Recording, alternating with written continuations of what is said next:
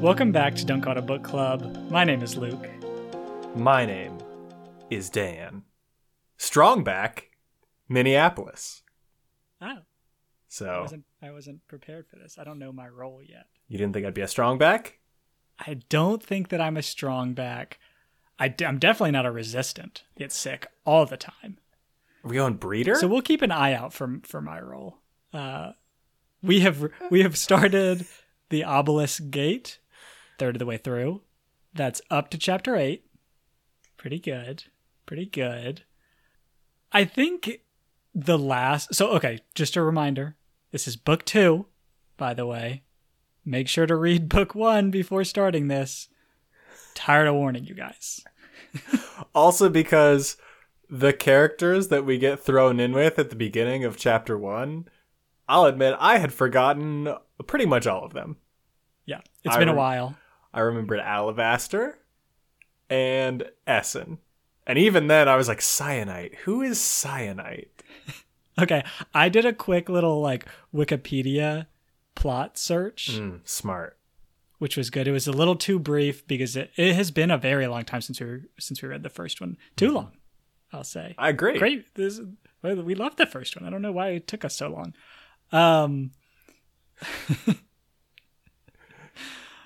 But the first thing I want to say, and I think that we probably said this in our series on the first book, the Guardian relationship to the Origines, just so creepy. Yeah, it sucks. It's so bad. The line for me that epitomizes it is when Shafa is talking about how appalled he was that Cyanite killed her own child. And he's like, I would have loved that kid every moment, right until I put it into the wire chair that it was going to spend its whole life in. And it was like, oh no, this guy sucks. I don't think you know what love is, buddy. You really don't. You really don't. And it's definitely obviously he's a monster, but the whole Guardian culture seems to perpetuate this ideal. This seems to be the thing that he's been trained to do and brought up to do. So it seems like all the Guardians are just monsters, just the worst kind of monster. Right. And I don't know if they're human. I don't know if even the word human really applies in this book. I don't know if they are, but the way that they have that feeling towards their origins, for lack of a better phrasing. Yeah. They love them, but they have to do these horrible things to them, really is a clear hierarchical system in their mind, in a very creepy way. I don't love it. Well, it's they use the words that are associated with the nice, good emotions that we know, like love, right, and they care about them, and they're looking after them. They're their guardian, but they don't mean it in the way that is the good, happy feeling that we all know. Right. It's a perversion of this language that we all kind of know. And that to me is one of the creepiest parts, is these words that he's talking about. And you're that's not what that means, dude. That's not. He talks about how when he first unlocks the secret power that he's or the forbidden power that they're not supposed to touch, and he washes up on shore and murders a whole family to steal their essence. He's I spared the children because I'm not a monster. I showed them mercy. And it was dude, you're not. That's not really. No. Shafa, come on. My first note is this: we hated Shafa coming back. Oh yeah, at the end of this section when the reveal that Shafa has been doing the moon thing. By the way, we can't get 2 moon reveals. That's wild. Well, yeah. I guess the chapter name is, I forget the daughter's name, Nassin or something like that. Uh-huh. Finds the moon. I was like, what? That was quick. Pretty easy. I know. Well, there's the parallel between like having this gravitational force between things and this like attraction between things. Mm-hmm. And like that's the idea of when they talk about the moon, we get this description about what a satellite is. It seems like that's kind of the like attractive force that Shafa is also working with. So I get the like parallels that we're working with. But yeah, the just straight up calling it the moon and it's just something completely different. Like it's not the moon that we were talking about before. Wild. Bit of a plot twist.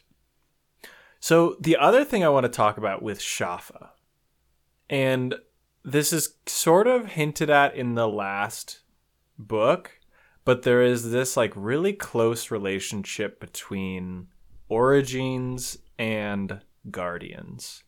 And there's this moment where Shafa is like killing one of the like people in that village where he takes that first Origin from after he's done his transformation.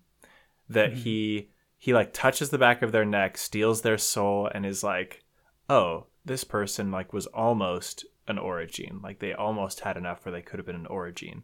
And then in parentheses, the narrator is like, or a Guardian. And so it seems like there's a very strong link between them. Like there's just like it's a facet of this same kind of, let's use a metaphor that works for this book, crystal. Like they're one crystal that is just shaped differently. Okay. I actually had missed this little parentheses, but that's very interesting. I've got a little theory maybe for what the thing is, that there's the difference, how they're carved differently.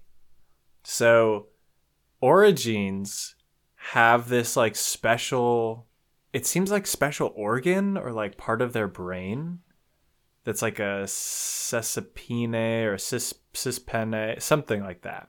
Right. That they're starts like, with ses. Yes, starts with ses, that they like can use to figure out where the energy is, like where the magic is.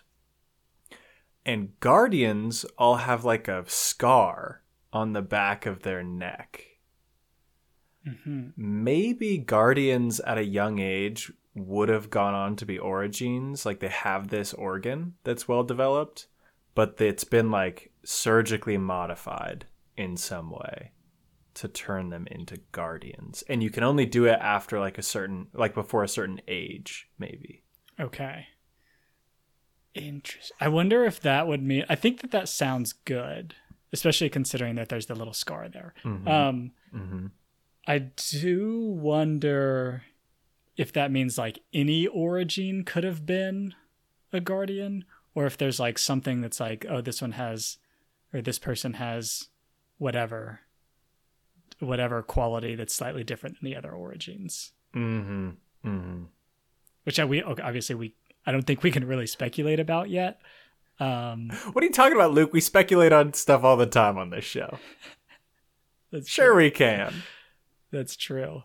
The Guardians have to be like athletic, right? Maybe it's only the buff ones. They're like, you look like the next LeBron James. Take out that's whatever it's called. You're going to be a Guardian now. The buff, well, because I started off by saying I think it's got to be at a certain age. You've got to get in there. So you're saying True. They take the buff children, the kids that are just ripped out of their minds, and they're like, you're a Guardian for sure. Because like otherwise we would have no buff Origins, right? They would just take any Origin that got ripped and like, okay, time for you to be a Guardian. Well, it's not 100. Yeah. Okay. Yes, that's true. But to your point of it has to be early enough, you know, you're going to miss some late bloomers. That's a good point. Mm-hmm. Yeah. The vibe that I get from the like society that's been set up, especially with the like horrific chair situation where they set up Origins to just like act as nodes to quell Mm-hmm. quakes. I imagine there's some kind of terrible surgery happening to make the Guardians. Yeah. That's just the vibe that I get from this whole busted situation. The vibe of this society, not great. Really bad. Really bad. But we knew that. We knew that from the 5th season. We did. I think, Luke, there is a segment on our show that we have yet to identify, but I'm going to announce it now. This is a segment that's happened in the past. I'm now naming it. It's called Creative Solutions with Luke and Dan. Ooh, okay. Love and these. This is where they've got this problem that's talked about in this book, and we have thought of the creative solution to solve this problem. Okay? Okay. So, Luke, we got a problem. We find out fairly early on, Essen's walking around the geode, talking to the person in charge, overhears a little issue that they're having. And that issue, people are complaining about not enough hot water. You see where I'm going already, Luke? You see where I'm going with my creative solution? Okay. I know that we get introduced to a certain type of bug. Uh-huh. And those bugs are called like boil Something bugs. about boiling water. Boil beetles. Boil bugs. Yeah. Hello. Okay. What blessing in disguise? I think. Sure. You've got a guy who got his legs sous vide, but also never have cold water again. Take a few of those beetles, put them around the edge of a bathtub, and you've got a hot tub now. Okay. Well, first of all, I am not going in that hot tub. They're perfectly harmless. Very risky. I think that you have to find a way to, because you can't just like put them in a body of water because they're not going to do it. So you have to be like, here's this log that you think is a foot. All right, here it is. You just line your hot tub with beef. And then you put the bugs on the beef. People stop complaining about the cold water. Okay. What are we doing? Because this is a 2-for-1. Hot tub plus you're getting your meat cooked at the same time. Hold on, Luke. Have we discovered a new innovation in stew? In this world, for sure. Okay, because for sure, part of this, the problem here would be, I don't want my stew to taste like Derek's athlete's foot. So there's an issue there of like, we need people to kind of like wash off before they get in. But like, it's not that big of an issue. And like, if you find a hair in your soup, like, yeah, who cares? I'm very actually skeptical of where we've gone with this. Do you think we might have gone too far? Is this the time that we've gone a little bit too far with this? Because we're describing stew of our bathwater. This is terrible. I don't know, Luke. Maybe it's like a fad. You know how people will just like anything that they can bathe in that's different. They're like, it's good for you. It's healthy. You know, it'll make your skin glow. This is how to, you've been trying to moisturize for a long time. You've been doing it wrong. What you've really got to do is get a bouillon cube, put it in your bath with you. And that's like the best. It's got all the nutrients you need. Well, okay. Well, hang on though, because I can't quite remember how these bugs work. I think that they're like shooting hot water in, right? So they're doing it in two places. It's like a defense mechanism because they try and pull the things off and it shoots scalding water at the people trying to pull them off. So part of it is a defense mechanism. But yes, the other part is it's like shooting it into the meat that it's latched onto because it's cooking it. Okay. This is easy then. We've just got a grate above our pool. Mm-hmm. where we've put our food, our uncooked food. The beetles on that food, and they're shooting the water through the food and down into the pool. Oh, wait a minute. Hold on. We're talking about pools. Why are we talking about pools? This is a shower now. We've invented a hot shower. We have invented a hot shower that also cooks your breakfast for you. That really speeds up your morning. This is a beef-powered hot shower. Is what we have just invented here. No more complaints. It's perfect. Oh yeah, just go use the beef shower. It's lovely. Now, in reality, though, I feel like you could trick the beetles into thinking that they're cooking food, and then they're just like constantly shooting water. Mm-hmm. And it's like, but it's a piece of wood, so it's not actually cooking. But you can have a long shower as long as you want it, because the wood's not going to cook, so the beetle's just going to keep going. Yeah, I think the only issue here is the beetle's got to get the energy to make that hot water, and I feel like it gets the energy from the beef. Like otherwise it's gonna run out of steam. Now we got to take a deep dive into how these beetles are like working. Right, I don't think they're solar powered. Like they're definitely beef powered. So maybe you just have to feed them like after your shower to make sure that they build up that energy again. Yeah, but now I'm worried about the efficiency of this and if we should just use a fire. Yeah, but you can't burn beef. Although, okay, and actually, now that I think about it, there's definitely more of an abundance of jerky than trees. Because, like, pretty soon all the plant life is going to die because there's no sunlight. But you're going to keep the, like, meat around. Like, this is why the dog creatures transition to eating meat, because there's much more meat than plants during a season.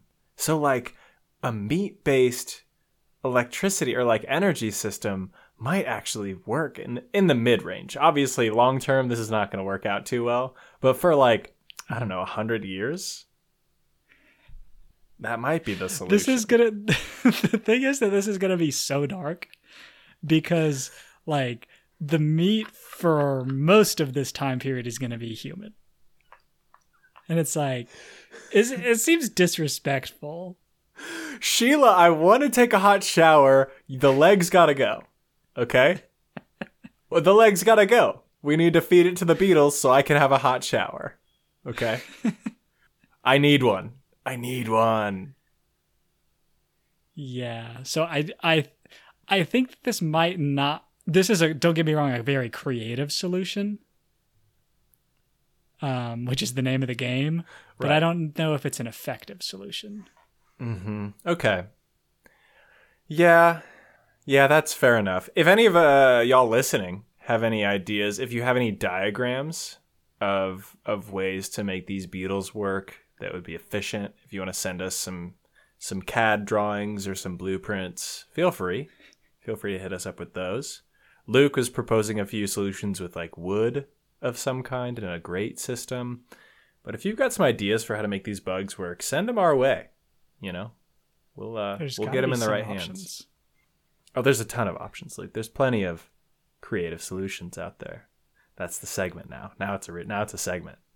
Now it's a segment. Mm-hmm. Forever. Let's transition this into something that you brought up. Yes. Of what other adaptations are we missing out on in this book? Because we've seen a couple, right? Mm-hmm. Where the season, the fifth season, that is, causes a change in an animal, like to adapt, right? Yes. I forget the names, but one of the like dog guys starts eating meat.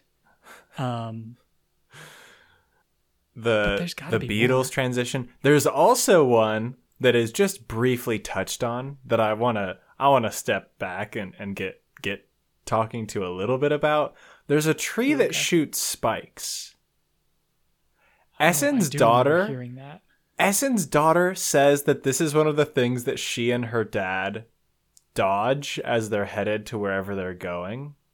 She just mentions in passing the trees that shoot spikes. So many questions. So many questions about this. Like, how are they? What is the propulsion system of these spikes? What is the benefit to these trees? How are they aiming? How are they aiming? That's a good one. I am curious about the benefit attributed to this adaptation. For the aiming thing, I assume it's just it's a burst, right? Like all around them. I mean, maybe got multiple rounds. So it's just they're like toothpick-sized spikes then, because otherwise your tree is just like where it's spending a lot of tree to shoot out in a random direction. Like it'll run out of tree eventually. I just have a lot of questions about the tree spikes, you know? Right. That one seems like okay. These things, it's a trial and error system, right? So like maybe some of these adaptations are actually worse off than if they hadn't done them at all. You're saying in the intervening time between the last season and this season, a tree was like, all right, I got to cook something up for this next season. What are we doing? What are we going to have for the next season so we can stand out? We can make our mark. And she was like, I know. Tree spikes. Gotta bring on the tree spikes. Every other tree doubted her, but she was like, this is going to be a hit. Trust me. Big hit. Yeah, that's my guess. Yeah, that seems like as good of an answer as any, honestly, is that this one just might not last. What I'm curious about, Luke, is we've seen what the creatures in the Broken Earth universe do when there's a season. But when Yellowstone finally blows, Luke, and we get a season of our own here in the world, in our world, what are the creatures that are changing, and in what ways are we getting some big changes? You know, okay. That's first off, most obvious one. Woodpeckers are now going for the eyes exclusively. Mm-hmm. That's clearly the most obvious. Day one, woodpeckers are constantly just looking out for eyeballs, and as soon as they see one, it is a straight shot right for the eyes. That's day one. Be wary of woodpeckers. I mean, I already am, but that's day one. It's just such an obvious transformation for them that, like, of course. They were already built for it. Some would argue it's the original reason they were built for it. Exactly. It's too obvious.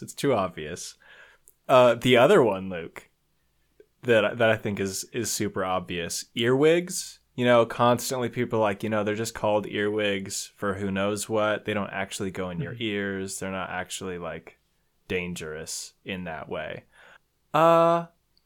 Maybe they got their name long ago during a season. Because the boil bugs, nobody knew why they were called boil bugs. They were like, they're cool little guys. And then, suddenly, they're not so cool. Okay, you're saying the earwigs' name is from some stone lore that we're currently missing. Exactly. And as soon as a season rolls around, you are sleeping with your ears plugged. Sure. Of course. Oh, you've got to. You've got to. Otherwise, you're getting eggs in your brain, for sure. So you went very hostile with yours. Well, yeah. Luke, think of what we've seen. Okay, yes. I went a different route. First of all, plants have not come into play in these adaptations, but you've got to think that they're making some changes. Mm-hmm. I mean, obviously we saw the tree, but you mentioned earlier that all the plants are dying, right? Because they don't get enough sunlight. Mm-hmm. Yes. I feel like you just tweak what wavelength you're absorbing. Oh, give me some infrared. Probably a lot of infrared floating around. Ooh. Okay. It's been a while since I took a biology class, but I feel like there's a chance that could work. I mean, okay, first off, there's less energy in infrared wavelength than visible wavelength. Yeah, you just got to collect more, though. Sure. Tons Think of how much you'd have to collect so much, though, and like the sun isn't making it through anymore. I feel like you just go plant with teeth that eats deer walking by, and that plant's going to survive. We're running out of meat, Dan. We're running out of meat quick. It's a meat-based economy. If everything is turning into a carnivore, no one is surviving. We need an ecosystem that like works. Okay. Someone's got to be taking advantage of non-meat energy sources. All right, and you're saying infrared is the way okay, maybe not going. Infrared. Is there wind? What's our wind situation? Ooh, a little wind power.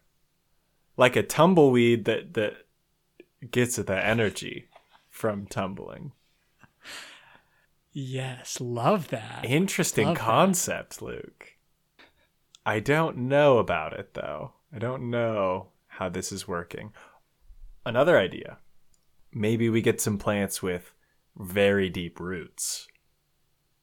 Okay. And we switch from solar powered to geothermal powered. Mm-hmm. Seems like it could work. Okay.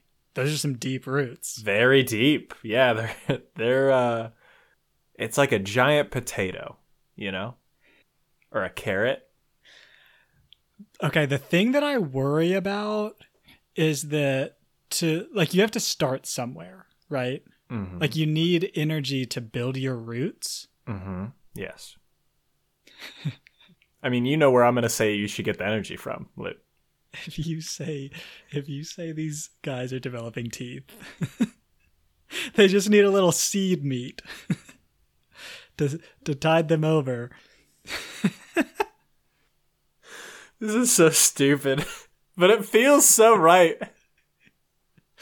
That does feel good. Someone's got to be using geothermal. I agree, and plants do seem like the way to go there.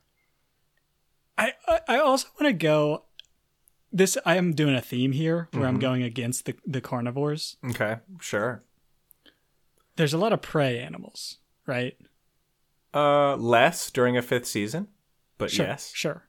But I think that their adaptation is they just all band together, right? Oh. All the prey animals, like it used to be squirrels on their own and then like rabbits also on their own. Now it's like the whole squad roams together. Interesting, Luke. So you have squirrels looking out in the trees, rabbits looking out on the ground. If they see one of the Curcusa coming around, they're like, "You're not cool anymore. Sorry, you can't hang with us." And they run off. Maybe you have like some non-woodpecker birds flying around, keeping an eye out. Ooh, the woodpeckers go one direction, the rest of the birds go the other. Yes. Mm-hmm. Okay. And I think that they work. They know each other's strengths and weaknesses.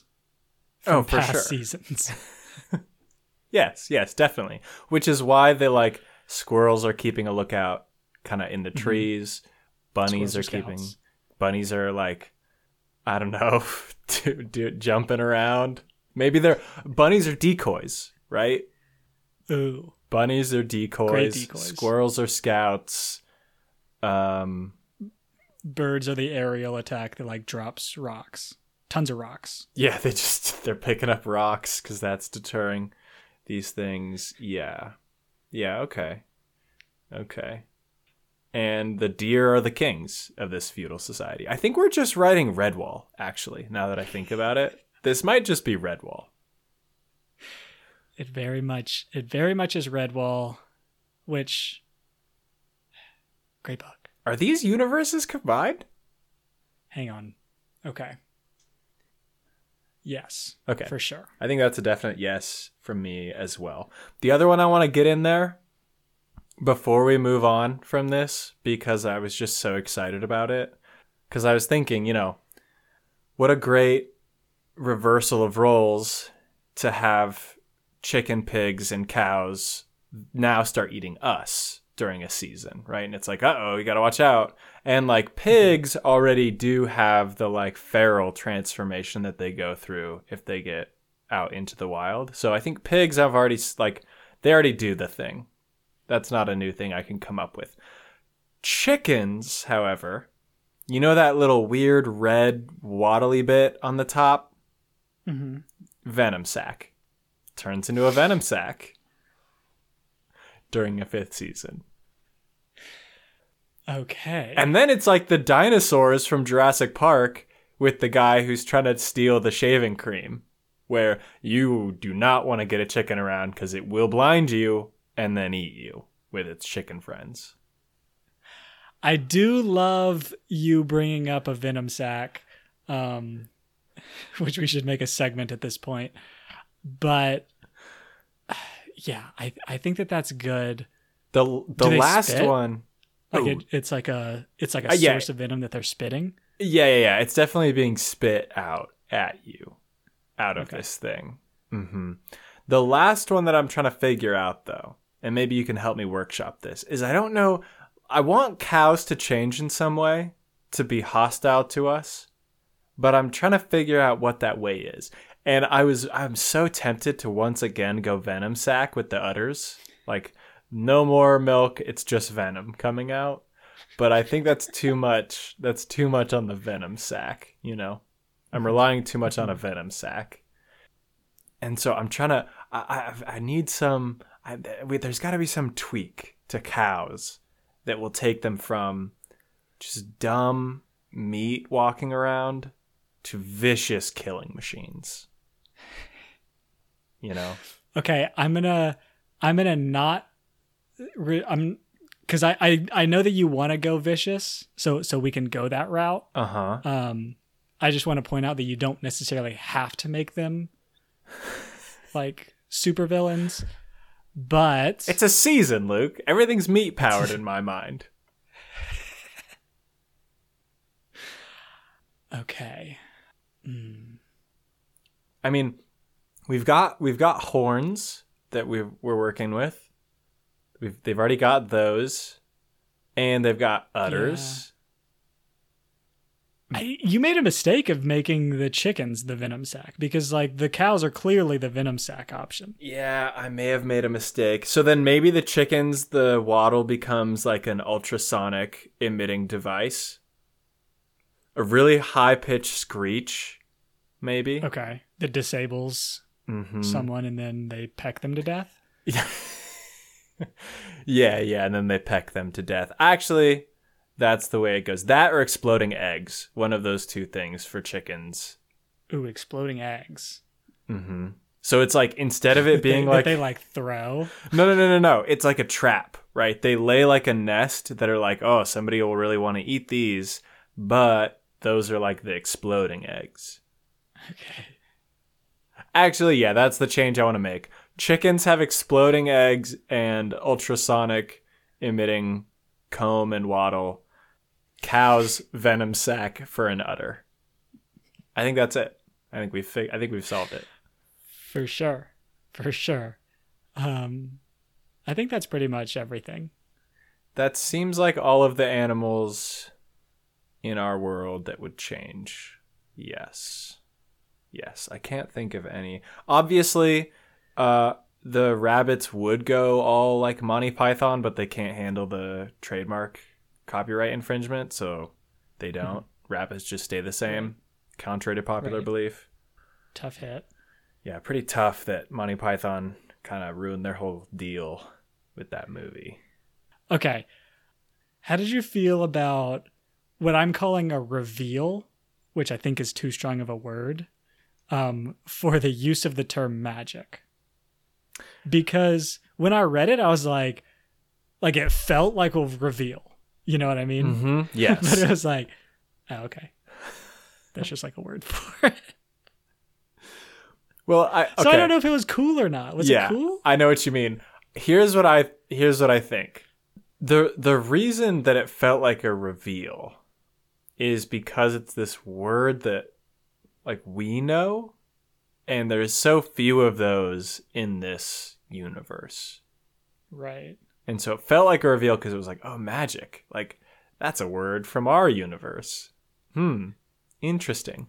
The reason why it wasn't like a big revelation or anything is because that's how all this stuff was working anyway. Like, you and I knew this is just magic. Like, they can control the earth and minerals and stuff. That's just magic. Yes, that's correct. That's what it is. And so I don't think it was necessarily like a reveal in the sense of like we learned something new about this universe, and more just like a confirmation or even like a funny pointing out the fact that like, yeah, this thing that they're doing is just magic, but they used a different word in this book. So at first I was on the uncool side of this. I was like, yeah, that's not a very cool reveal. But now that we talk about it, I kind of think it's cool in a different way. Okay. Yeah. I mean, I think it's cool. Something that I want to bring up kind of related to this is, so there's a few things in this book specifically, and I want to mention Toward an EQ from the subreddit, bring this theory up before I could. But in this book, and maybe in the previous one, we get some things that are like way too similar to our world, right? So there's like the moon, obviously, the Northern Lights, things called like the Arctic and the Antarctic. A lot of similarities. And then like at first, this usage of the word magic was like, oh yeah, it is like our world in the future. But then I thought about it more and I was like, okay, but we don't actually like have magic, so it can't really be our world. I was originally thinking that this is like a Planet of the Apes situation, but now it has to be like slightly different in that it's like a Planet of the Apes situation of a world that's similar to our world but has magic. Okay. I think there's two ways this could go. One of them is what you've laid out. Yeah, it's like it's a parallel universe to ours where the only difference, or one of the only differences, is that there's magic, but otherwise like it's Earth, it's our Earth with the moon. It's just this slight tweak. And yes, it's in the far future from now. The other option is that like the word magic like is from us. We just didn't have it. Like we had the word, and the word evolved over time. Maybe at some point magic was discovered or developed or evolved at some point in the future. And like we had that word for that thing before the thing existed. Do you know what I mean? Mm-hmm. Mm-hmm. Because like that is a word we have. But it's not a word that is related to any real thing in our world. Right. I feel like we're coming to a point where we are saying that this is the future of our world. Mm-hmm. And an origin is using magic that evolved within us during a season. Just like the animals evolved. Interesting, Luke. I will say, it sounds like the seasons didn't really start happening until magic was a thing. Because we're learning that, like, some people think there used to not be seasons. Right. And then we did something bad, probably. And now there are right, seasons. But that doesn't necessarily have to be using magic. We're pretty good at doing bad things. That's so true. Already. Well, and part of it is that they're saying we used to have a moon, but they're blaming Origins for getting rid of the moon, and that's why there's a bunch of seasons that happen. What if it's like I'm gonna combine universes here for a second, but like Seven Eves, we just read Seven Eves. What if it was like a space thing, that we did something to the moon in space as like a pretty advanced civilization, and then we've kind of reverted from that. Right. And they blame Origins for it because they blame Origins for like everything that is bad. That feels good to me. This is interesting, Luke. This also feels like something that we're never going to get like a tight connection to. Like it feels like something that N.K. Jemisin is putting in as like this is probably how it is, but it's not like we're going to find the Statue of Liberty at any point. Right. But maybe. Maybe. Who's to say? Exactly. Who is to say? We'll see. We'll see. Speaking of Seven Eves, at one point, Essen mentions that this season is going to last 10,000 years. And I know that these are different books, but having just read Seven Eves, I'm like, 5,000 years. That's amateur. That's so amateur, Seven Eves. We got 10,000 years in Obelisk Gate. Come on. Come on, man. Point Obelisk Gate. Yeah, only 5,000 years, Seven Eves? Actually, not that big a deal. Not that Pretty bad. Easy, if you ask me. I wonder how they're really like defining the beginning and end of a season here. Like, obviously, it's obvious how to define the beginning of one. But is the end of one just like when I don't even know when it would be. Yeah, I feel like when the thing stops erupting or something. I feel like the idea is like when everything feels back to normal, like whenever everything feels like how it did before things started popping off. Either that, or there might be an even easier explanation, and that is when the boil bugs start being chill again. Like, right. But I mean, 10,000 years is a long time. And you're not just going to be like, let's keep our like ideal society back as the society from like however long ago and not adapt permanently. Like, that feels wrong.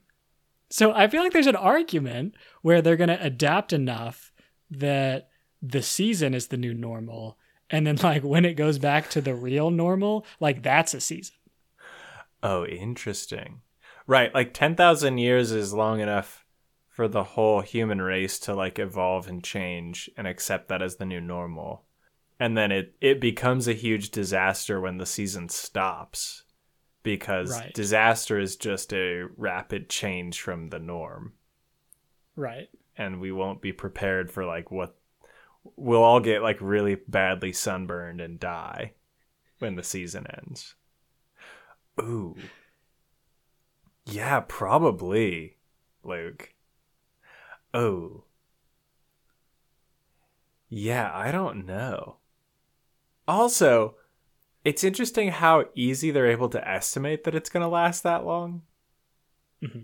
Like, it feels like there should be a little bit more calculation involved than just like, oh, this is a big volcano, 10,000 years easy. Right. When the 10-year-old girl is like, this feels big, 10,000 years. And that's like in line with what everyone else says. It seems too approximate. Right. And I mean, I guess if your give or take is like 1,000 years, like maybe not. I do think that this is like very irrelevant. Yeah, you're 100% right. Because like for them, who cares? 10,000 years probably just means like a long time. Right. Yeah. But I think the point you made about the season becoming the new normal is pretty key here for like how we're going to try and reorganize our society. Right. Like, with no more taking Carcosa as pets is just rule number 1. Right. The other thing about this, which is very odd to me, and I think part of the mystery of this book so far, is that Essen is being called on to like stop this from happening. Like people are trying to get her to like make it stop, make the fifth season stop before 10,000 years and like make things better. Mm-hmm. But no one's giving her a lot of details for how that's supposed to happen, especially Alabaster, who seems like he knows what the plan is, but he's just like, yeah, you should call an obelisk because it's going to help. Meanwhile, he's the one who literally caused it. Like he has admitted to tearing open the earth to eat right the city where he was like made. And he's like, but we should work on stopping this. Right. It does seem like he has some plan in mind rather than just like, I want to kill everyone.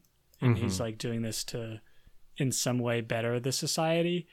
But like, you're dying, buddy. Let's like get this down on paper. At least. It's very important. Like, stop stalling for dramatic reasons. He loves stalling for dramatic reasons, dude. Also, it seems like his health is rapidly declining. And so, like, I feel like he wouldn't know what day it was going to be his last one he could communicate effectively. Right. I really hope that he has it down on paper. Mm-hmm. He's like, in case I don't get the very cool moment that I'm building up to, here's my manifesto that explains everything. Right. I imagine it's like engraved on that weird pink sword he's carrying around. That like it feels kind of underwhelming. Because when we first saw the big pink sword, I was like, is Alabaster going to turn into an anime protagonist with this thing?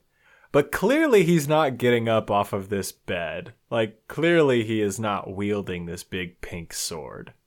Right. So is Essen going to turn into an anime protagonist with this giant sword?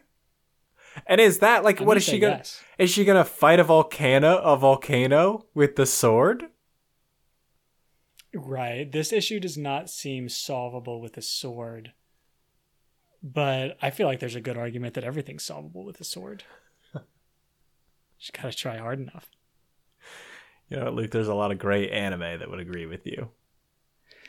And I'm not gonna deny that. I'll be the last one to deny that. I just like... I think Essen is partly to blame here, actually. Because she has a lot of power in this situation. Like, clearly Alabaster wants her to do something. And she could just say, I won't do it until you tell me what we're doing. Right. And I get she trusts Alabaster. Like, they have a relationship. She trusts him. I get it. But, like... that's no excuse to just let somebody push you around without telling you why you're doing things. Yeah, I mean, I feel like I agree with you that she hasn't like tried hard enough to get this story out of him. Because like if I'm in this situation, I'm going to ask why like a little bit more deeply. Yes. Right? Like, okay, you opened this rift and killed everyone. Why? And if he's like, I was kind of mad.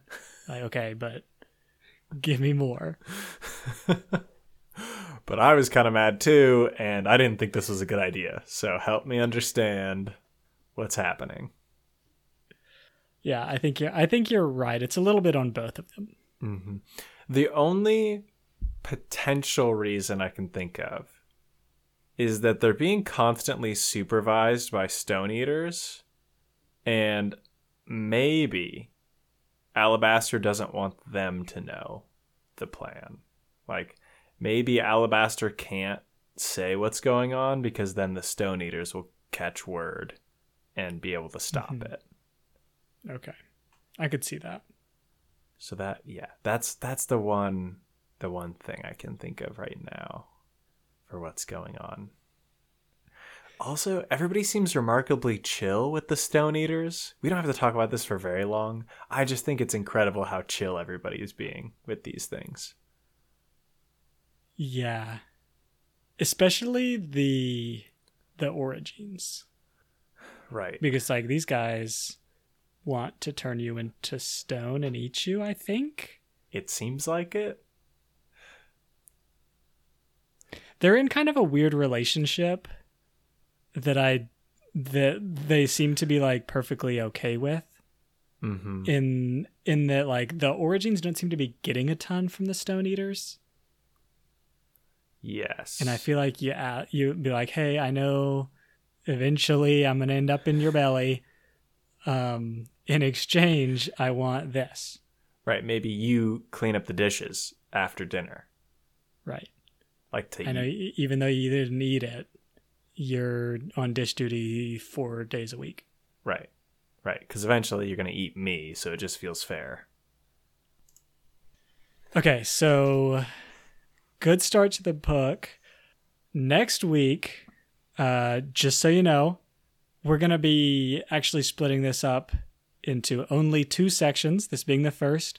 So we're going to read the rest of the book for next week. Don't stop 2/3 of the way through. Read it all. Mm-hmm. Read it all. Yeah. We will have some answers. Yeah, hopefully we'll find out some answers to these questions. I'm really excited to hopefully get Shafa murdered somewhere along the way, because I hate this guy. But yeah, but we'll see. We'll see. Luke and we'll be hanging around, and we got to watch out for those origins, Luke, because they might be coming to mess with some of our hot takes. And distracting us from being dumb nerds.